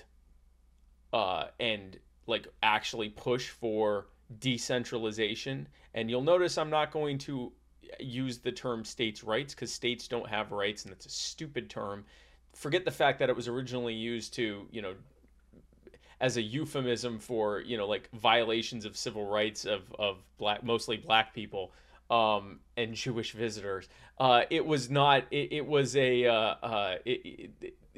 It's not a states' right, but it is decentralization, and it is a 10th Amendment proper, within the Constitution, proper apportionment of where power is supposed to go, left as decentralized as possible in theory. If he actually does that on this kind of stuff, and if over the next years, he got elected 2018, so he's running again next year. 22, yeah. Yeah. So if he keeps doing this kind of stuff and does it like hardcore, then the Libertarian Party will have to have a really compelling gubernatorial candidate to put up, both in terms of what they're proposing, their level of seriousness about it, and an actual path towards likelihood of them winning. If they don't want, again, if he keeps up with this stuff, if they don't want most liberty-leaning voters, including registered libertarians, to look and go, this is going to be a close one, we'll do that next time. This guy's actually doing something. Now, if this is virtue signaling, he introduces this thing, it doesn't really give any protections, he does this OSHA thing, and the OSHA says, no, you can't do it, and he goes, well, I tried. I mean, then that's different. Now we're talking signaling again. I can tell you this, as someone who is likely moving to Florida relatively soon. There's no like set date or anything, but I want to be there right now. It is, I don't do cold weather. But anyway, as someone who is likely going to end up calling Florida my home sooner than later. Where in Florida? He started, what's that? Where in Florida? You know what? Really anywhere south of, honestly, anywhere in Florida. I'd even do Jacksonville at this point. I like the Tampa Bay area. I like Florida. Or I like Florida. I like Miami and Fort Lauderdale. I like that area. I'd want to be coastal, I can tell you that. But I mean, it ain't hard to be coastal in Florida. I haven't spent a tremendous amount of time in Keys. What's that? Stay away from Orlando. You're like 2 hours from either beach. Yeah, that's what I mean. I mean, I'd visit Orlando or whatever, but there's nothing compelling for me there. I want to be closer to the ocean than that. And the Keys, I haven't spent a tremendous amount of time in. I'd like to, because it seems like that would be my vibe. It is kind of more on the pricey side, but we'll see. All that to say, if Ron DeSantis, again, this is an if, and if anyone knows him, they should be telling him this, because I was the VP candidate, and a lot of libertarians listen to me, and I have a decent following relatively. I'm not a kingmaker or anything, but if he started acting towards criminal justice, drugs, and guns the way he is about this,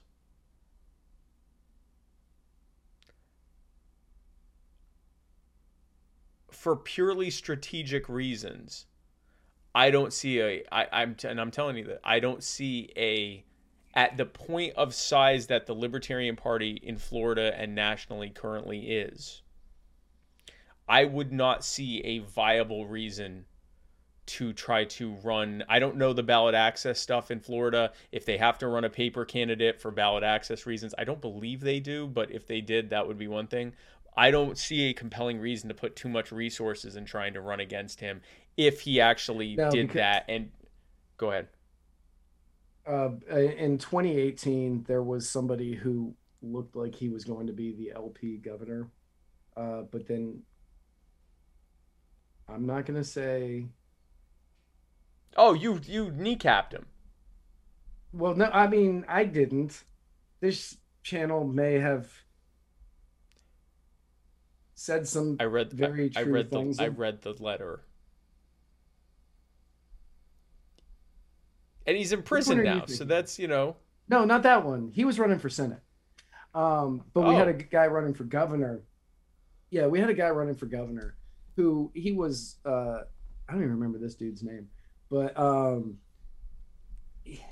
he wasn't very Was he original. the nominee? He was basically he never ended up getting the nominee. Like, he would have been the nominee because nobody else was running, so nobody ran as an LP in 18, and it didn't hurt our ballot access. Oh, okay.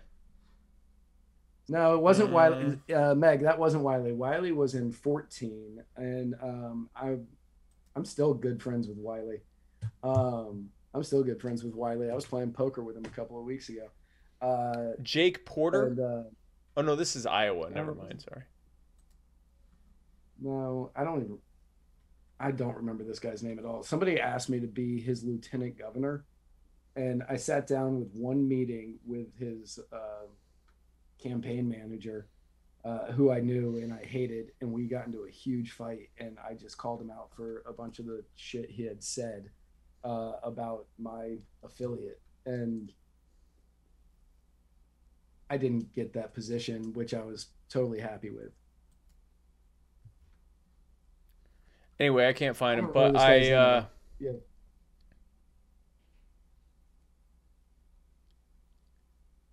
Libertarian incumbent Adrian Wiley, but that's not who you're talking about. No, it wasn't Adrian. It was somebody else. Anyway, whatever. Well, Lewis Jacobson? Oh, no, that's not it. Never mind. Yeah. Anyway. So then if that's not the case, and again, there are a lot of ifs here. If he's as serious about this as he's saying he is, and if he starts acting this way on other stuff, which frankly he should, there's no, like, these are all issues, that if he leans in on these things, these are all things that he's popular with Republicans on. And in terms of abortion, all he has to do is, like, to make both libertarians and Republicans happy is say, listen, I'm, this is, a settled law. Let them decide it at the federal level. But in the meantime, we're not going to give any taxpayer funding to it. That's the best you're going to get in this environment in terms of a government policy. And then again, I wish there's part of me that wishes I was a conservative because it's easier to be a conservative than a libertarian. But I'd make the conservative argument for focusing on the If we were reasons conservative, this show would be the #1 conservative podcast. Oh God, can you imagine? But we're not. But anyway, but honestly, if I were conservative with these ideas, I'd just be a libertarian calling myself a conservative. But anyway, he could even, give like free market solutions to that. But anyway, if he leaned in on the liberty side, I don't see a compelling reason to run a candidate against him. Like if there's a need for a paper candidate for ballot X or whatever. But if there's not, just not even. Yeah, just not even. Why? And in fact, pushing, going in and pushing and saying, okay, you're our incumbent. If you want our support, we want this, this, this, and this, and this. And you might actually get a couple concessions. Just did not have that on his liberty flank to have to deal with. Especially if it's stuff that's not really going to hurt him with Republicans. Republicans are increasingly in favor of criminal justice reform, especially if you can sell it as, it makes things safer and it protects police from unnecessary interactions, and it saves taxpayer money. But again, these are like 15 different ifs at this point. Right. And like, I want to point out to all of our viewers and listeners, like, we're not on the DeSantis dick sucking train here yet. No, God, no. It's no. I'd love to see this kind of consistency on other stuff. Absolutely. When he didn't commute Michael Edwards' sentence, I swore I would never vote for it. Yeah. Because for anybody who doesn't know, Michael Edwards has been in prison since 1993, too. Yep. For selling his ex-girlfriend 2 grams of cocaine, I think. And it was his third strike, and he's been tablespoon life of in cocaine. prison. Yep. Yeah. He's been life in prison ever since. The parole board, the clemency board granted him clemency, and DeSantis said no. He vetoed it. And Yeah, that upset me. That would have to be an example of something he'd have to reverse course on. Not specifically just because of Michael, but in general. Like, he'd have to general. If you want to talk about people's rights and people's ability to not have their lives ruined by government, you can't just do that with vaccines and masks. Do it with everything using the exact same argument, and you will be consistent, you will be helping people, and you will get way more support. For any potential Republican that you might lose for saying you're not being tough enough on those 2 grams of cocaine 30 years ago criminals, which I don't think there are that many of them. You'd get a bunch more centrists, you'd get a bunch more independents, you'd get a bunch more libertarians, and people who'd go, oh, wow, you're being consistent about that thing. And it would be harder to attack you as a hypocrite, which is what Democrats and Republicans love doing to each other, is endlessly saying, you said this, but then you did this, or you did this because you wanted this, but then you did this, and that's the opposite. And then you're supposed to go, yeah, well, you did this because you said this, but then you did this, and that's the opposite. You're a hypocrite. No, you're a hypocrite. No, you're a hypocrite. If instead you could be like, no, I'm not a hypocrite because I was consistent on that. Look what I did here. Look what I did here. Look what I did here. It would help you as well. It'll help your campaign.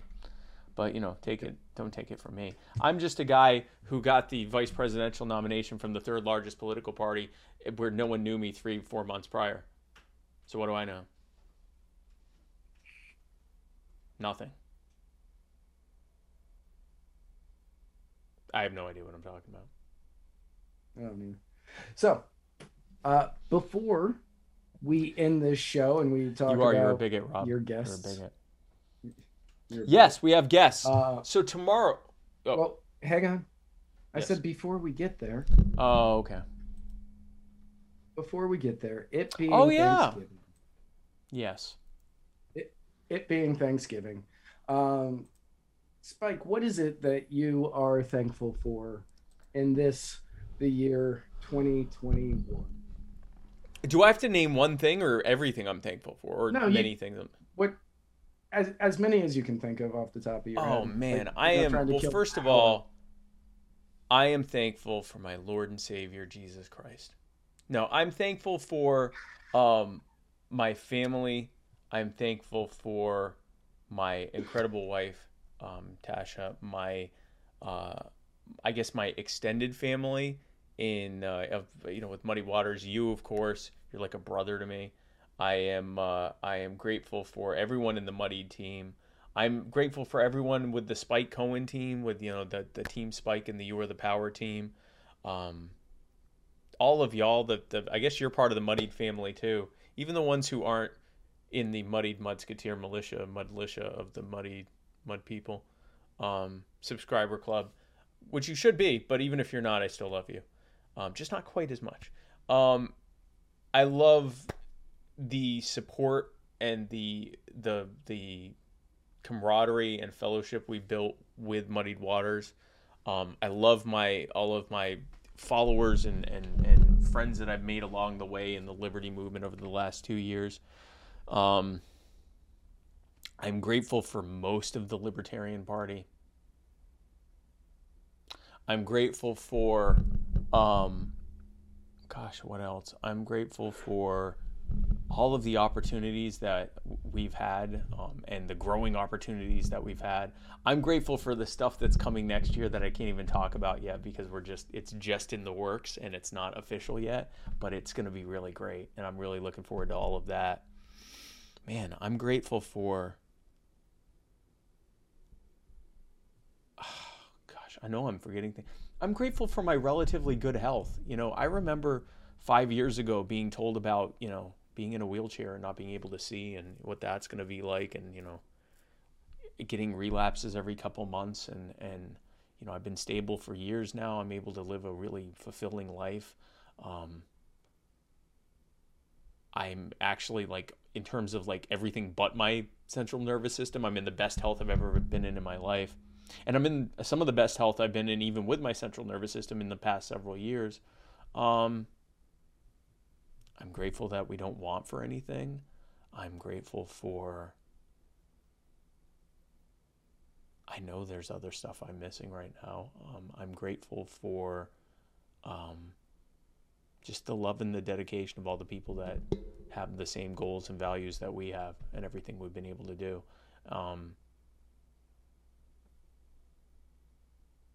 Again, I know I'm missing stuff, but those are just off the top of my head. There's no way that you would have been able to name everything off the top of your head. Yeah, no, it's like a cornucopia. This is the time of year of the cornucopias and the horns of plenty and so forth. I am overflowing with gratefulness for things. I really am. What are you grateful for? No, obviously grateful. You are like a brother to me. I love you like a brother. I assume I never had one. Love you too. But I love you like a brother. You're my best friend. You're my brother, and we get to do this together often. Sometimes on time, but not always. Not always, not often, but occasionally.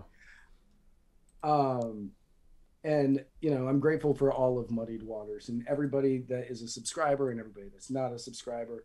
And Jason and Kelsey and Cajun and Eskimo and anybody that's involved with any Brian, massive.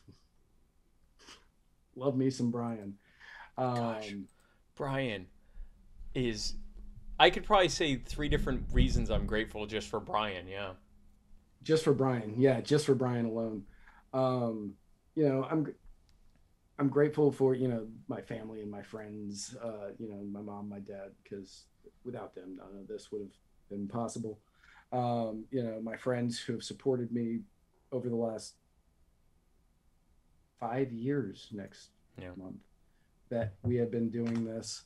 And I'm definitely grateful for Superfan Sarah Anderegg and the 2 Litlands that live rent-free in this house. And the 2 dogs that also live rent-free in this house. There is so much. Everybody complained about 2020 and they said that, 2020 was such a terrible year. 2020 was not an easy year for me, but it was one of the best years that I had. And 2021 has been shaping up to be an even better year.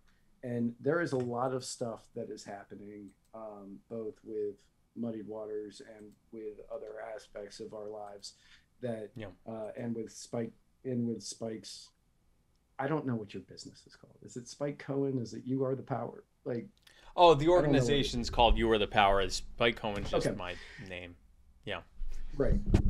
So with You Are the Power, with Muddied Waters, with, other things going on in our lives, there's so much that is happening behind the scenes that we're all building toward. And we can't wait to release all of it on you like a money shot in a porn. Sorry, Mom and Dad. But there's so much that's going on and we can't wait to share everything with all of you because you are the reason that all of this is happening and that all of this is possible. And the amount of love and support that I get from Sarah for all of the sometimes thankless work that I do, trying to make sure that all of this goes off without a hitch, except for on time. And the fact that she will constantly give me support and tell me how proud she is and how grateful that she is that I have this and that I, reminding me that I'm reaching people. I can never be thankful enough for her being in my life. And it's like you said, we've all become one massive family. It is. Yeah. It's exactly like a family. So there's so much, but to all of our viewers and listeners, thank you guys. Yes. Honestly, thank you. Yep. No, it's we are all grateful for you. We love you with everything. We are so happy to have you as a part of this. Again, we are only getting started. Incredible things are coming. Stuff on You Are the Power, stuff on Muddy Waters that we can't even talk about there early on. But I mean, we have just It's gonna. If you think 2021 was great, 2022 is gonna be on a completely different level. And I couldn't be happier to have you. And I know I speak for Matt too when I say this. We couldn't be happier to have you as a part of it. And thank you very much. Tomorrow night, let me tell you something else I'm grateful for, Matt. Tomorrow night, I have High Rez the Rapper on my show. High Rez and Jake Levy. I'm not sure if it's Levy or Levy. And he has done... Is it Jake? Jimmy. Sorry. It's I knew as I was saying that. High Rez and Jimmy Levy, who have done some songs together. High Rez, anyone who is following YouTube and SoundCloud rappers knows who High Rez is. And he has something like 2.5 million subscribers on YouTube. Really hoping to get that YouTube love from this. But he has been following me for a while now and is becoming more and more libertarian. He's very big into crypto, and if you go check out High Rez on YouTube, it's HIREZ, and all of his songs are just libertarian songs now. Like all of his rap is libertarian now, and it's really, really cool. So we're going to talk about what got him here, and what his newest songs, Revolution, and some of his other newer songs that have been coming out, what's been the driving behind that, and where they're going from here. And I could not be happier about that. I can't. I'm also grateful. Like I've had R.A. the Rugged Man. Now I'm gonna have High Rez. Got some other rappers we might be getting on. As you know, the white kid that I was still in that generation where white kids who listen to rap got given a hard time in school. It's all coming back full circle. I'm now, some of my favorite rap entertainers are coming on my show to rap with me. We're having a rap session. Matt, who's your guest on? Oh no, it's Thanksgiving. So It's you're Thanksgiving. grateful that you don't have to have a show because it's Thanksgiving.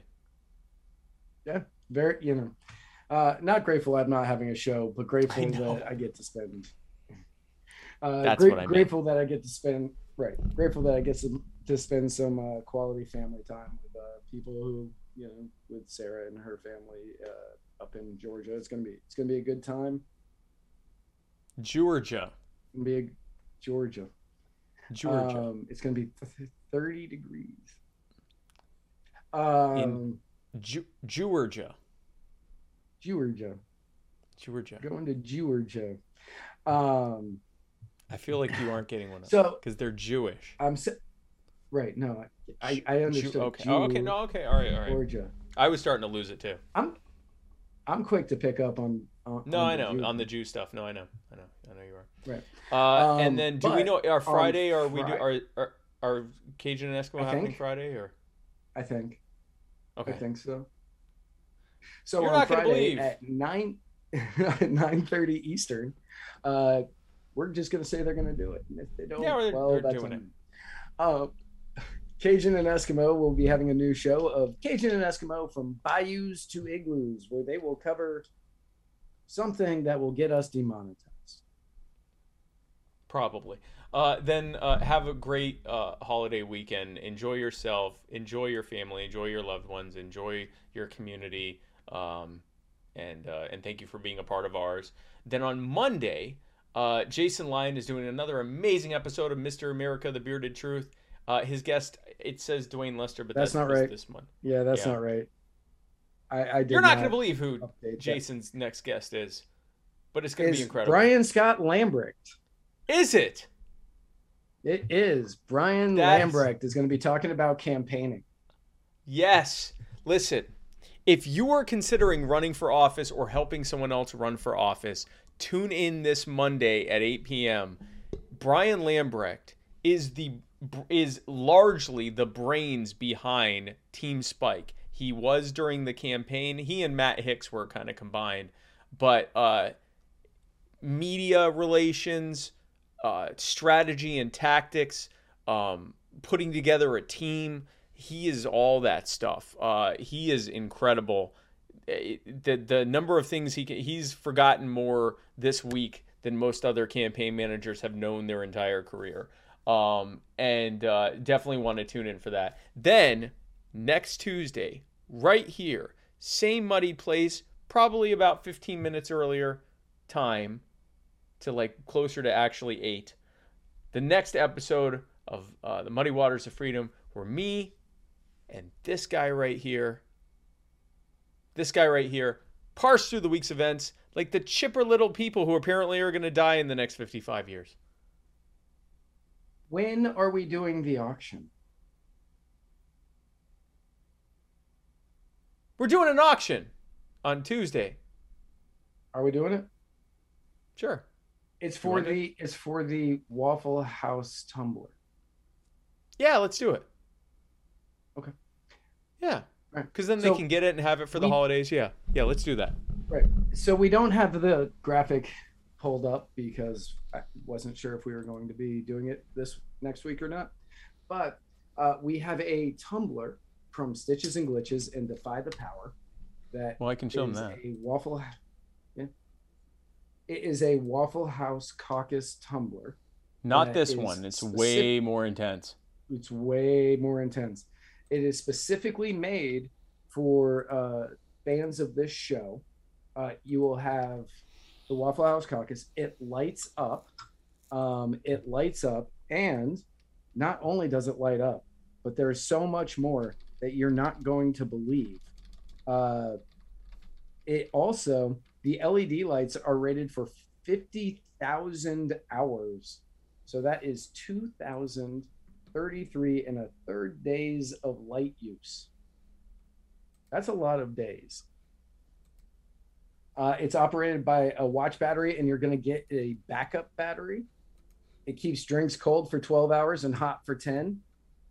Lights are under epoxy, and it is safe to drink from while it is lit. Comes with a portable, reusable stainless steel straw. Both Spike and myself have autographed it. It's under epoxy, and you can wash it 10,000 times or more and the signatures will still be there. Yep. And this is the only one. There is one. I have a picture of what. This is one of a kind. They're never making it ever again. Actually, they probably will if you want to. But they don't. But you won't even know what it. You can't even describe this thing. There's so much going on there. There's so much. Here's a picture of what we will look like by the time you're able to successfully wash all of that off. Right. Because we'll kill ourselves.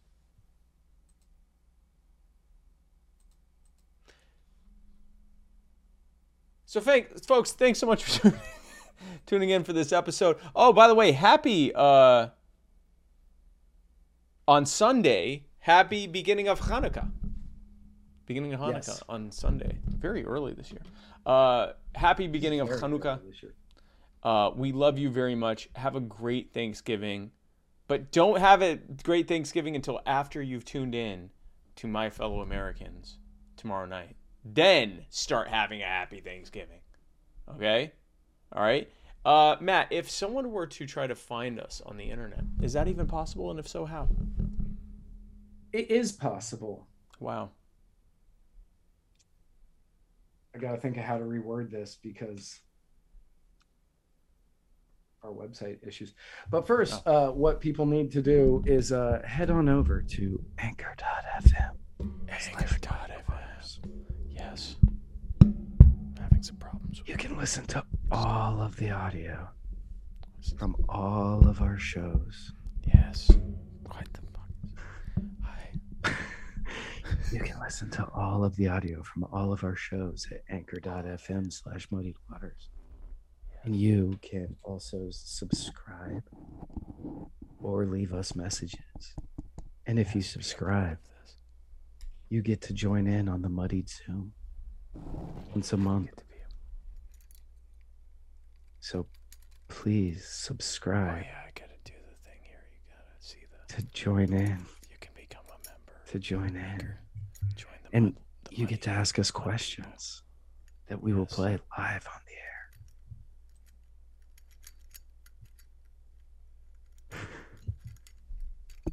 Or you can find this in every other episode at muddiedwatersoffreedom.com. Well, no, muddywatersmedia.com still works. Oh, that works? It's the / other stuff that's not working right now for some reason. But no, muddywatersmedia.com does work. So you can go to muddywatersmedia.com. So go to muddywatersmedia.com. muddywatersmedia.com. This was ASMR for toddlers.